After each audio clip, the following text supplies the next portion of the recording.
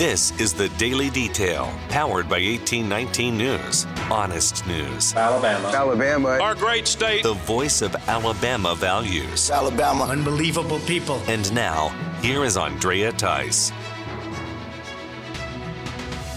Governor Ivey has written for Alabama Daily News about the low labor force participation that's occurring here in the state of Alabama. This comes as a departure for the governor to consider this aspect of the state's economy. Governor Ivey has typically touted the low unemployment rate as a good sign that the state is moving forward economically. However, that assessment is not complete or thorough without factoring in the number of people in Alabama who can work but are choosing not to. That number has put Alabama on the low end compared to other states in the nation. Now the governor is writing about plans to address this issue of low labor participation, which according to a June report from the Federal Reserve Bank of St. Louis stands at 57%. Ivey wrote in her latest article that using the unemployment rate as the sole measuring stick is doing a disservice to businesses and Alabamians. This may be the first time since the governor took office that she's ever brought up the issue of low labor participation in the state. Ivey also said she plans to address this problem by identifying barriers that are keeping some Alabamians from working, such as childcare, transportation, or a reliance on entitlement programs. She wants to do so in order to meet the needs of employers in this growing and evolving market. Ivey concluded that if an Alabamian can and wants to work, there's a job opening for them. Well, more troubles are brewing within the Alabama Medical Cannabis Commission after further legal action has been taken against them. The plaintiff in a new lawsuit, Kimberly Holcomb, claims it's illegal for the commission chairman, Dr. Stephen Stokes, to serve on that commission while also serving on the board of trustees for the University of South Alabama. Holcomb is part of a cannabis company that did not get a business license from the commission when those licenses were distributed this past June. Holcomb is now asking for Stokes to be removed from the Cannabis Commission since he is also considered a public official as he serves on a board of trustees. Attorneys in this lawsuit are asking for a court to address this conflict of interest before a hearing is held by the commission on August 10th.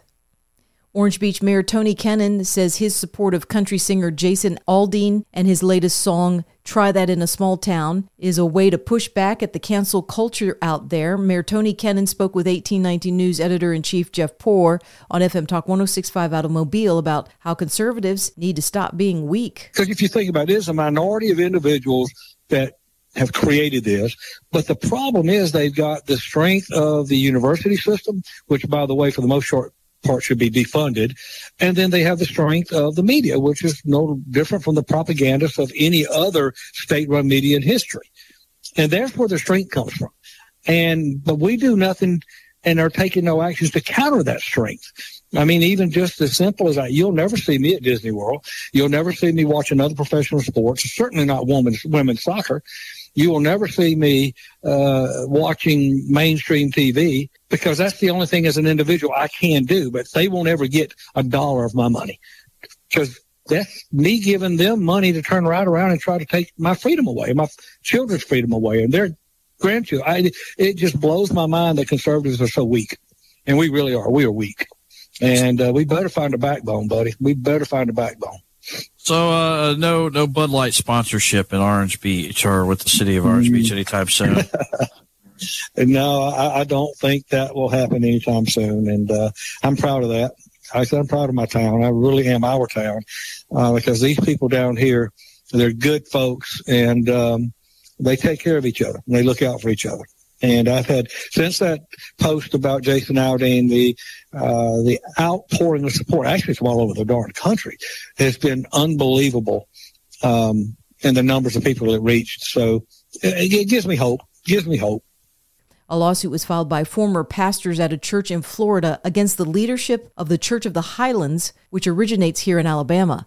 The lawsuit claims that senior pastor Chris Hodges and other Church of the Highland pastors conspired together to protect and expand their church growth and business interests by eliminating any perceived threats or competitors. This resulted in the takeover of Celebration Church in Jacksonville, Florida. Stovall and Carrie Weems are the plaintiffs in this case. The couple are also the founders of the Celebration Church. Weems resigned from that position in 2022 and then filed his lawsuit, saying that multiple leaders within the Church of the Highlands started rumors against him that destroyed his reputation. The Weems are seeking compensatory and punitive damages.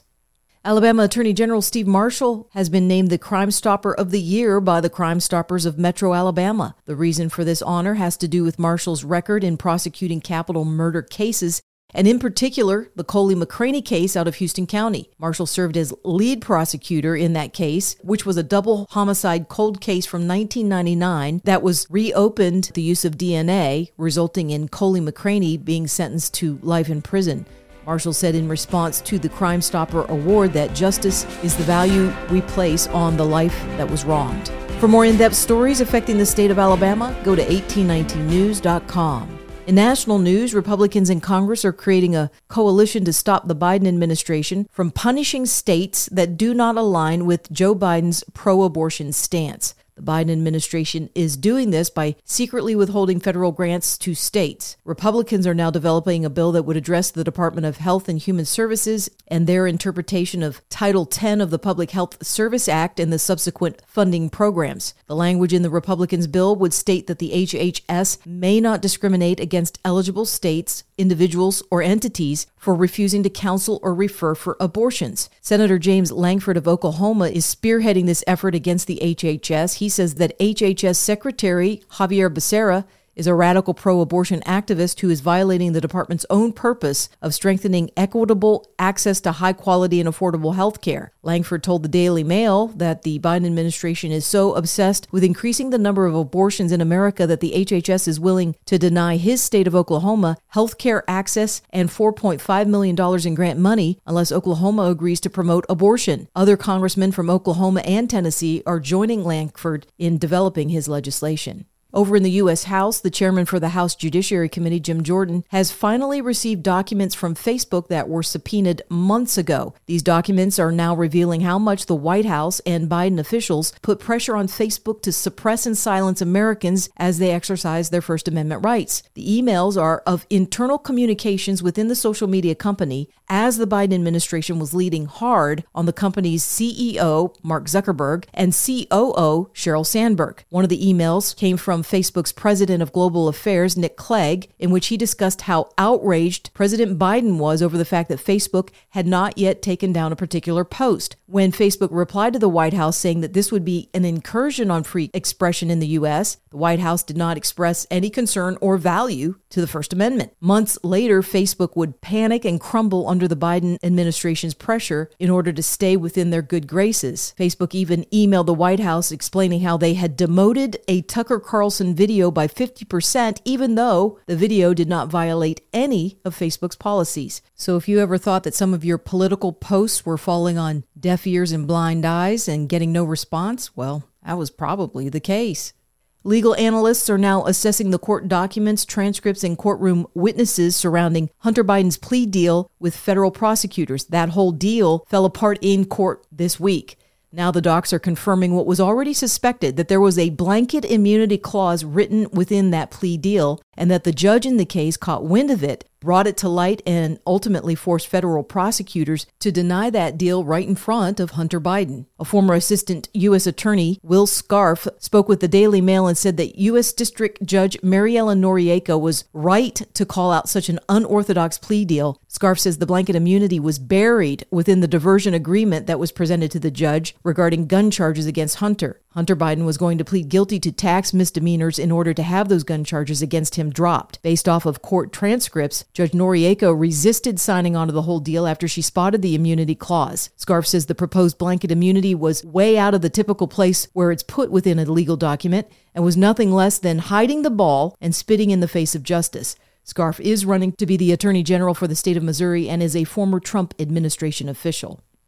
Anheuser-Busch is about to lay off several hundred employees as profits continue to drop following the partnership of Bud Light with transgender YouTube influencer Dylan Mulvaney. The company will be laying off 2% of its U.S. workforce, which means about 380 employees will be cut out of the total 19,000 who work at that company. The layoffs will not take place among those who are on the front lines of making beer, such as the brewery and warehouse staff, drivers, and sales rep. The controversy all started this past April with Dylan Mulvaney's promotion of Bud Light in his Becoming a Girl series. Since then, Anheuser-Busch has lost $27 billion in market value, and at the start of July, Bud Light was dropped from the top 10 beers in the U.S. And when it comes to transgender ideology, Chloe Cole of Florida is someone who went down that road to become a male when she was only 15 years old. Cole has since detransitioned back to being a girl and is now on a mission to stop it all from happening to another teen like her. Cole spoke before the House Judiciary Subcommittee on Gender-Affirming Care for Minors this week, and here's what she had to say. When my specialist first told my parents that they could have a dead daughter or a live transgender son, I wasn't suicidal. I was a happy child who struggled because she was different. However, at 16, after my surgery, I did become suicidal. I'm doing better now, but my parents almost got the dead daughter promised to them by my doctors. My doctors had almost created the very nightmare they said they were trying to avoid. So what message do I want to bring to American teenagers and their families? I didn't need to be lied to. I needed compassion. I needed to be loved. I needed to be given therapy to help me work through my issues, not affirm to my delusion that by transforming into a boy, it would solve all my problems. We need to stop telling 12-year-olds that they were born wrong, that they are right to reject their own bodies and feel uncomfortable with their own skin. Today, I should be at home with my family celebrating my 19th birthday, and instead I'm making a desperate plea to my elected representatives. Learn the lessons from other medical scandals like the opioid crisis, to recognize that doctors are human too, and sometimes they are wrong. My childhood was ruined along with thousands of detransitioners that I know through our networks. This needs to stop. You alone can stop it. Enough children have already been victimized by this barbaric pseudoscience. Please let me be your final warning. You're listening to The Daily Detail from 1819 News. If you are enjoying The Daily Detail and want to make sure the reports come up easily on your electronic device, then be sure to hit the subscribe or follow button on the main page of The Daily Detail on whatever podcasting app you've been using to listen. That could be Spotify, Apple Podcasts, Podbeam, or some other podcasting apps. You can also get the word out about The Daily Detail by sending a link to a friend or dropping me a 5-star rating. I surely do appreciate it. I'm Andrea Tice. I will be back again on Monday. Until then, have a wonderful weekend. Alabama. Our great state. Alabama. Of Alabama. This has been The Daily Detail.